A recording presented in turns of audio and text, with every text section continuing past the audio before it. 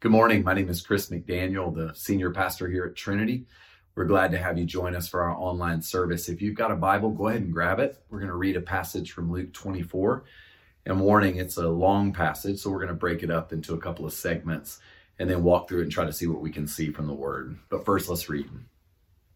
Now, on that same day, two of them were going to a village called Emmaus, about 7 miles from Jerusalem, and talking with each other about all these things that had happened. While they were talking and discussing, Jesus himself came near and went with them, but their eyes were kept from recognizing him. And he said to them, "What are you discussing together while you walk along?" And they stood still, looking sad. Then one of them, whose name was Cleopas, answered him, "Are you the only stranger in Jerusalem who does not know the things that have taken place there in these days?" And he asked them, "What things?" And they replied, "The things about Jesus of Nazareth, who is a prophet, mighty in deed and word before God and all the people, and how our chief priests and leaders handed him over to be condemned to death and crucified him. But we had hoped he was the one to redeem Israel. Yes, and besides this, it is now the third day since these things took place. Moreover, some women of our group astounded us. They were at the tomb early this morning, and when they did not find his body there, they came back and told us that they had indeed seen a vision of angels who said that he was alive. Some of those who were with us went to the tomb and found it just as the women had said, but they didn't see him." This is the word of the Lord. Thanks be to God. Let's pray. Father, thank you for the Bible. Thank you, Lord, for truth. God, that your truth not only tells us things that are true about you, but it also gives us insight into what's fundamentally true concerning us.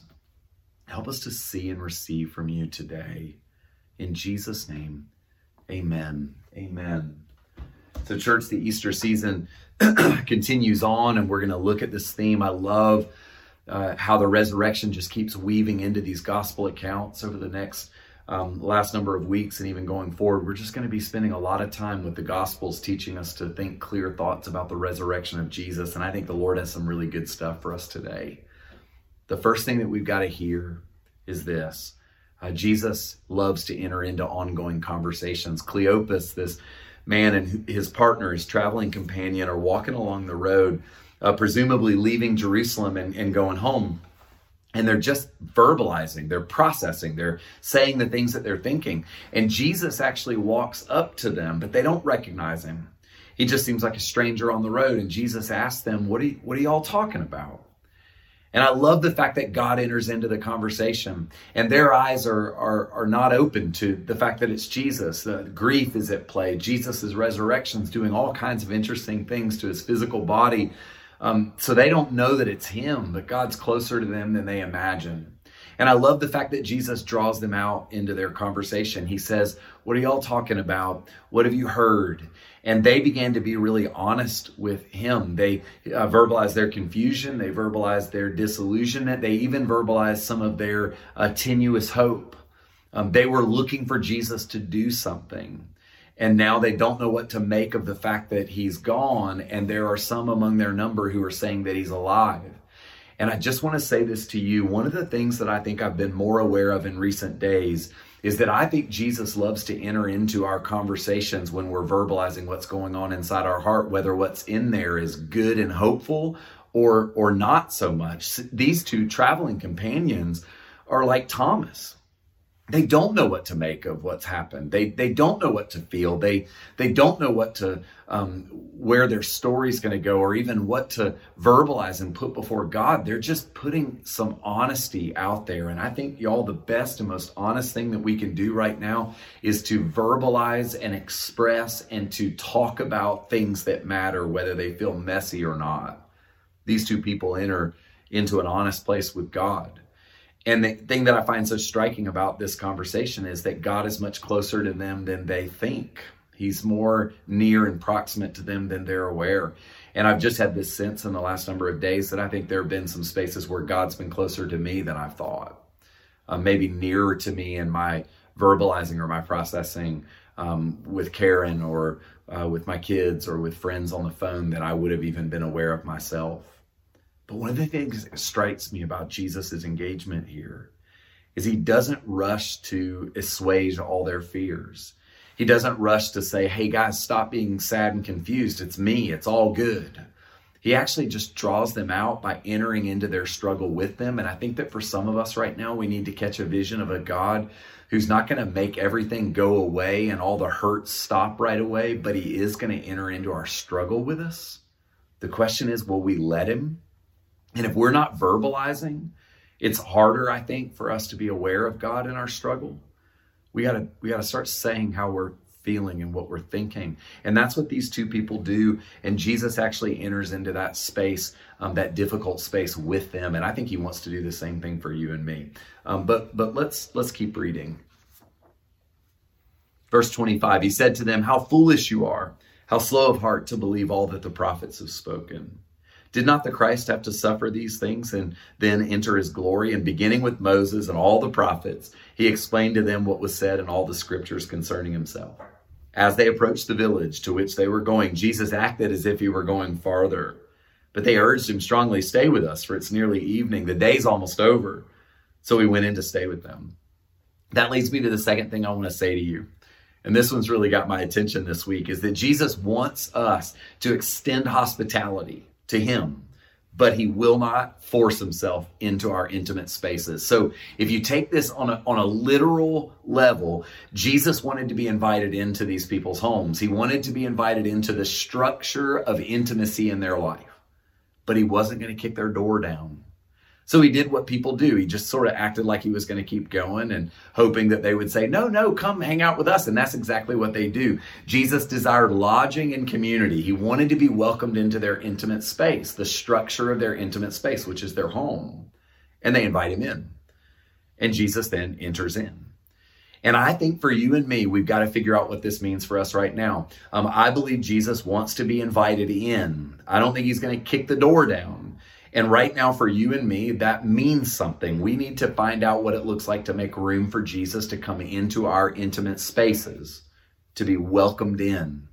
At the beginning there, a few minutes ago in our service, before I stood here to preach to you, we heard a God story from Nan Martin, one of our members here on the West Side, who through the prayer of examen is creating a space, a structure, and she's inviting the Lord to come into that structure. Nan basically is doing what these two travelers on the Emmaus Road did. She's saying to Jesus, here's a space, come into it.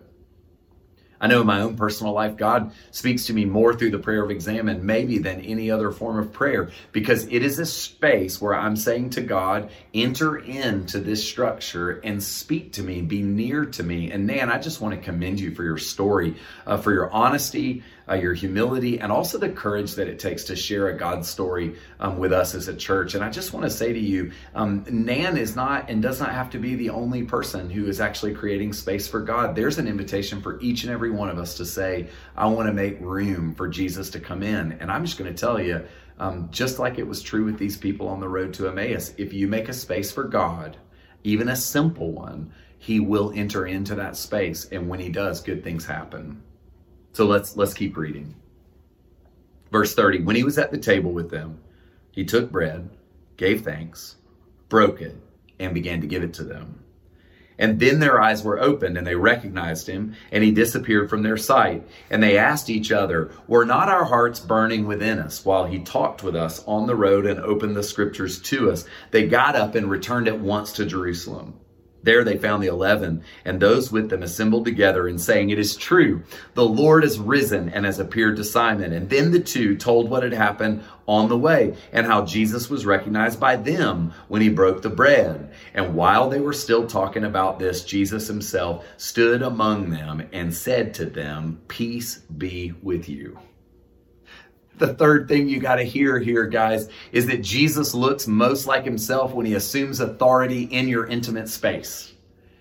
See, these two people didn't know it was Jesus until he sat down at the head of the table in their house and assumed authority by breaking bread. Now, y'all, you've got to hear this. In the ancient world, it would have been totally normal for Cleopas to sit at his head of table and break bread and give it to the guest, Jesus. But Jesus turns the whole thing upside down. Rather than be a passive guest, Jesus assumes a role of leadership in Cleopas's intimate space inside his home. I've found this to be true in my own life. Every time I think I'm inviting God in to be a guest in my space, he starts taking over. Jesus is messing around in the kitchen before we know it. And that's exactly what happens here. Jesus is invited in as a guest, and then he assumes a role of leadership. And it's no coincidence, church, that it's when Jesus assumes a role of authoritative leadership that his friends recognize him for who he is. Jesus looks most like himself when he's asking you to submit to his leadership and authority. And there is great joy, y'all, in submission. And right now, I think for many of us, there's a real invitation for us to find out what it means to let Jesus be the authoritative leader in our intimate space. And I'm not going to tell you exactly what that looks like for you, but I am going to tell you that I believe that Jesus will look most like himself when he takes that role of leadership, but you've got to let him take that role of leadership. Cleopas had to welcome him in. Well, I guess first he had to tell him what he was feeling. Then he had to welcome Jesus in. And then he had to recognize Jesus when Jesus was assuming a role of leadership. And I think the same journey or trajectory is true for you and me. So their eyes are open and they see him, and then Jesus disappears. And that leads me to the fourth thing. As soon as they recognize Jesus, and Jesus then is no longer visible to their sight, they run back to Jerusalem. And so the fourth and last thing I want to put in front of you today is this. Jesus wants to move you just like he moved Cleopas and Cleopas's friend. Jesus wants you to get moving. So what does Cleopas do? They get up and they run 7 miles back to Jerusalem. So they walked away from Jerusalem confused. Now they run back.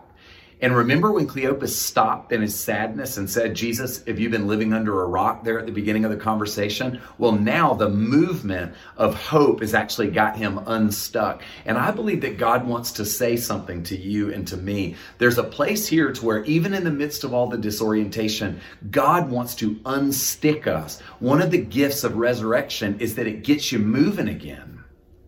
It gets you moving with hope. And what we see here at the very end of this passage, I think, is an example of what it feels like to get yourself unstuck. They left in hopelessness and they run back with hope.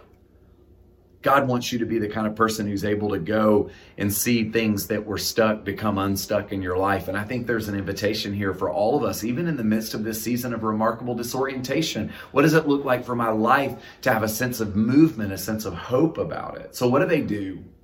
They go back, they find the 11, they find the disciples, the friends of Jesus. And by the time they get there, the friends of Jesus were rejoicing. Peter had seen the Lord. So as soon as they come in, the friends of Jesus say, we've seen the resurrected Jesus. Like, it's happened. The resurrection is real. And then Cleopas and his traveling companions say, we also have seen Jesus. And then as they verbalize it, as they speak together, Jesus appears again. There's a theme here, y'all. Jesus always shows up when people are speaking. Early on, Cleopas and his traveling companion are speaking. Jesus shows up. Now, the friends of God are speaking and Jesus shows up. I believe that God inhabits our dialogue.